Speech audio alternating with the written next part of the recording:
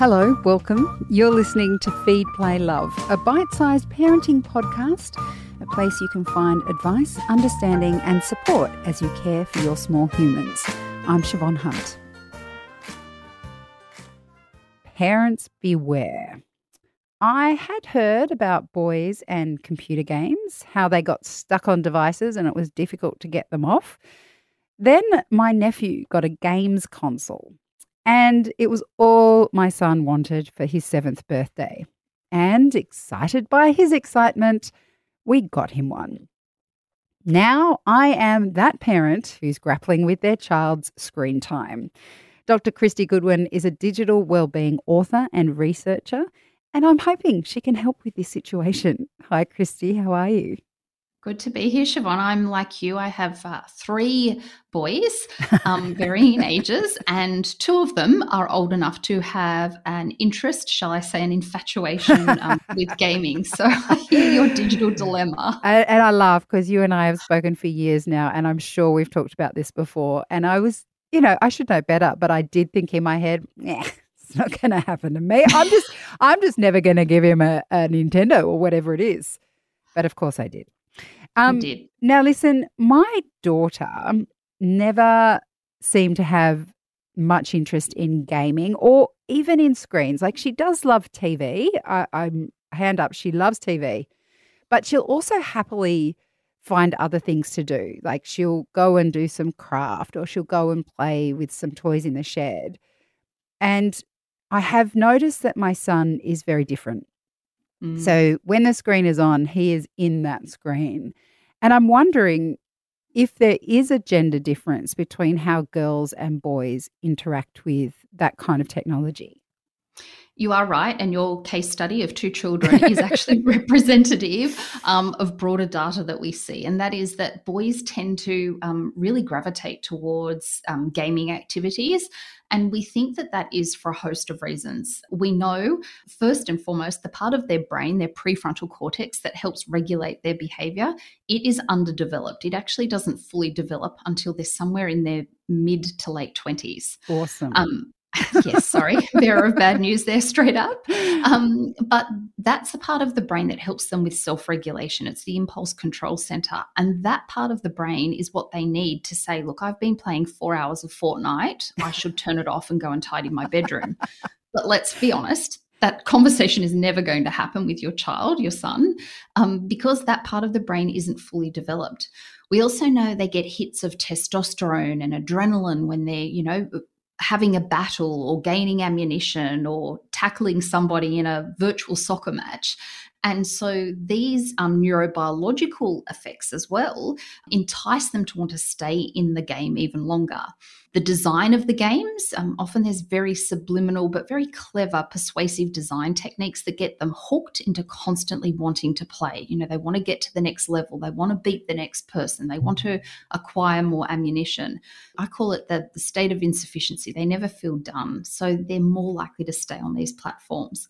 It's not to say that girls are immune to those effects, because some of those, again, especially those design effects, play into how girls use screens, but girls tend to spend more time online wanting to connect with others. So they're more interested in group chats, often consuming social media, watching video content, especially around popular topics. So there are some, in fact, gender differences in how boys and girls use screens. Which is a whole other conversation when we talk about social media, but let's keep that in the box for the moment.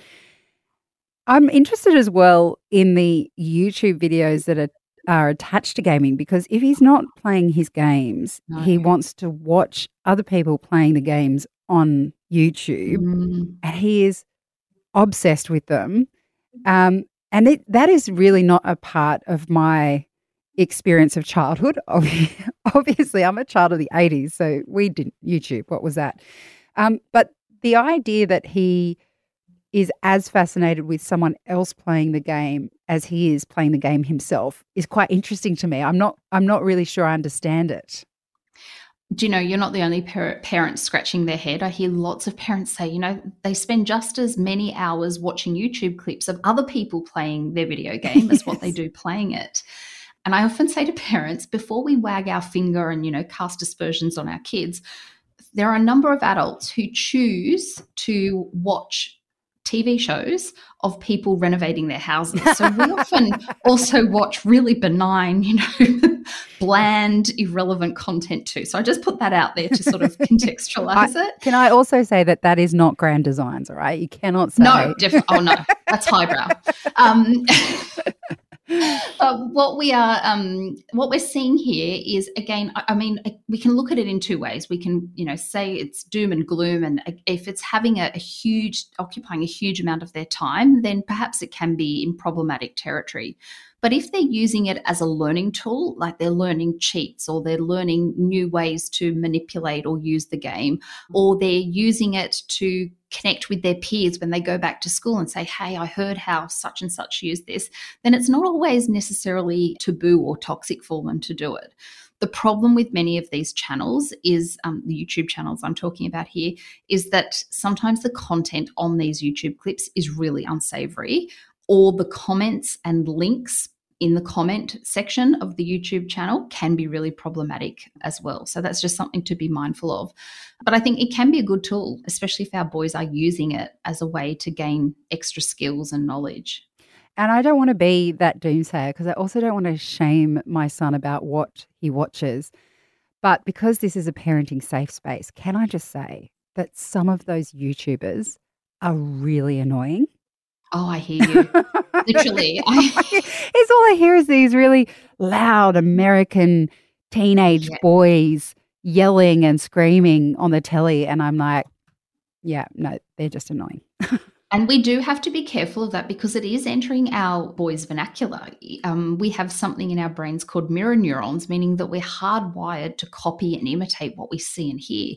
So if we are constantly hearing, and teachers are actually telling me this anecdotally, they have children, and this is boys and girls, who are imitating the dialects and the language that they're hearing online. So we've got kids who are mirroring the language that they are hearing on these platforms. Yeah, and it's so unregulated, really. I mean, the ones that my son listens to when I'm paying attention, I can tell they're being age appropriate, right? They're not being I think they're avoiding saying things that boys of their age probably would say if they thought their audience were just their peers. So they seem to have the ones that my son listens to anyway, seem to know who they're attracting and are being responsible about it. But there's no regulation of that. Not like when we were growing up, children, there were certain hours that children's programming would be on TV, and, you wouldn't have anything with a swear word on it. So in some ways that gives it an element of freedom, but also means that we have to be more vigilant as parents, don't we? We do. And I hate to put another thing on parents' plates, but we really have to be. I call it being the pilot of the digital plane. And you've got to know as a parent what platforms and digital playgrounds your child's playing in. Just like we wouldn't let little kids, and even primary school kids often, go to a playground without adult supervision, nor should we do that in a digital space. So a good suggestion there is that if your son is subscribing or listening to content, make sure that you know the channels that they are perhaps subscribing to or who they're listening to, because that can in some ways help you vet the content that they're consuming. The other thing we need to do is to have really open conversations with our kids, and this has to happen at a young age, that if they do hear something that is inappropriate, some language that's not appropriate, maybe they click on a link that they shouldn't, if the video changes and the autoplay feature on YouTube takes them to another video that perhaps isn't as sanitized, that they can come to you when there is a problem. We need to have these conversations early and often so that kids have the skills, so that when they see, hear, or encounter unsavory content, they know they can come to a trusted adult and report it, because we know they don't when they get older. I feel like there are a million conversations in one here, but let's go back to the games for a moment. I know that you don't like the word addicted, though sometimes that's how I would want to describe my son's attachment to gaming. How would you describe it?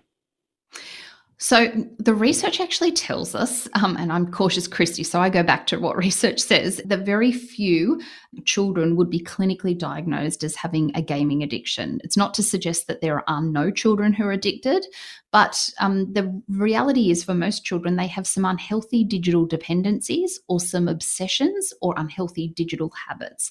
And I think if we couch it in that language, rather than just labeling them as addicted, we're more likely to put in place strategies to try and tame their tech, as opposed to just sort of waving our hands in the air and saying they're addicted, because that almost allows us to, abdicate responsibility. So I think if we look at them as some problematic behaviors, then we can start to put in place some healthy boundaries. And that's one of the key things that pilots of the digital plane have to do, is they have to establish the digital borders and boundaries with their kids, not on them. So I'm not suggesting you give your son a gaming contract or a great gaming agreement. They don't work. They really don't. But sitting down with your son at a good time and coming up with the parameters, I call them the digital guardrails. What are the rules around what games he can play? When can he play them? With whom can he interact on multiplayer games? How will he use it? There's, huge issues around musculoskeletal and eye issues if they're not using them in the right way. So sitting down and actually having some concrete parameters can be a really proactive way, and a way to sort of steer any unhealthy digital habits back into healthy territory again. What about time limits? You mentioned earlier sometimes that there are things going on with our kids while they're gaming that are actually quite positive.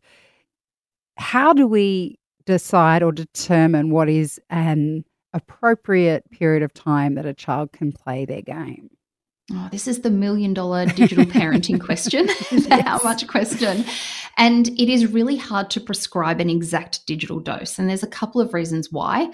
Not every child is the same. Kids all have different tipping points. And if you've got multiple children, some kids can have an hour on a game and can come off and be just as delightful as what they were before they went on. And their sibling can have an hour on the exact same game and come off, and they can be throwing techno tantrums. They can be aggressive, moody, and broody. So kids all have different tipping points. The other thing I think we need to look at is we need to really, I think the bigger question and the better question we can ask is, what are our kids doing on the game and what is their time displacing?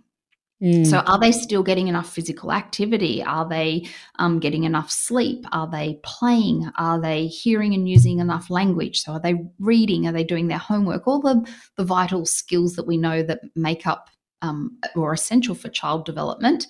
If we make sure their basic physical and psychological needs are being met, then we don't have to fret and have all this worry about screen time. But what's happening in many households is that screen time takes up the disproportionate amount of time, and all of a sudden kids aren't physically active as much as they used to be. They're not playing, they're not developing social and language skills like they used to.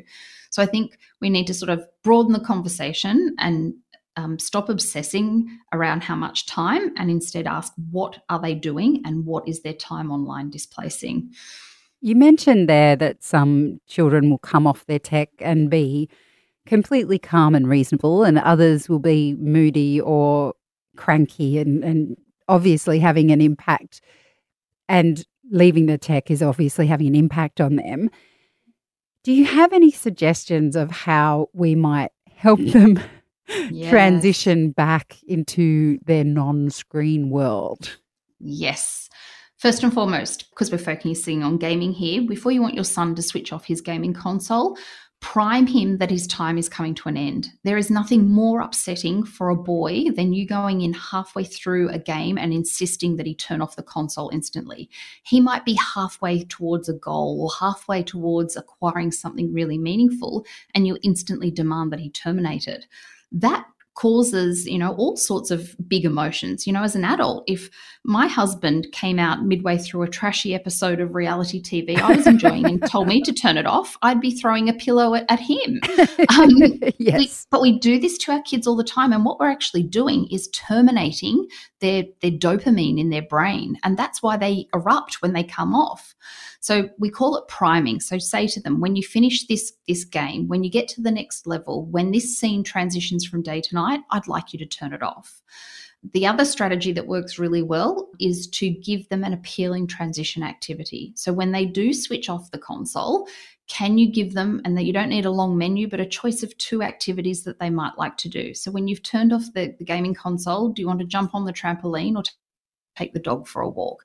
When you've switched off the Nintendo, do you want to go and have a wrestle with your brother or set the dinner table on screen? Sorry, are you saying that's something your child would enjoy? Wishful thinking.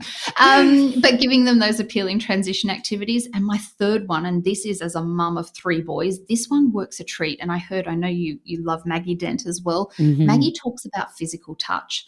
And we recently surveyed boys and we asked them, why do they love gaming so much? And it broke my heart because in this survey, boys said one of the reasons they love gaming is because it's the only time in the day where anyone tells them they're doing a good job.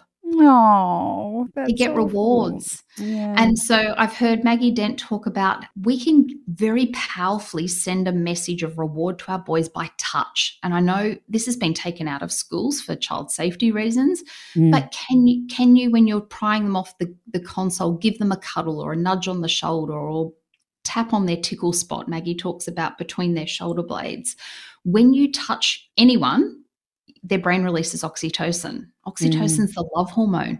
Your son will find it near impossible to emotionally erupt when you are touching him. So you might need to duck and weave in the first few moments and the arms are flailing. But if you can get in there for a cuddle or a nudge or, a bump into the wall, it really does make a difference and helps regulate their nervous system, because one of the reasons they do get aggressive when they've come off the screen is they're discharging all the cortisol that's entered their body. Oh, I think I have to go back and listen to this interview over and over again. Christy, thank you so much for your time today. It's a pleasure. Thanks, Siobhan. That's Dr. Christy Goodwin. She's a digital wellbeing author and researcher, and I'll put links to her website in the notes of this episode.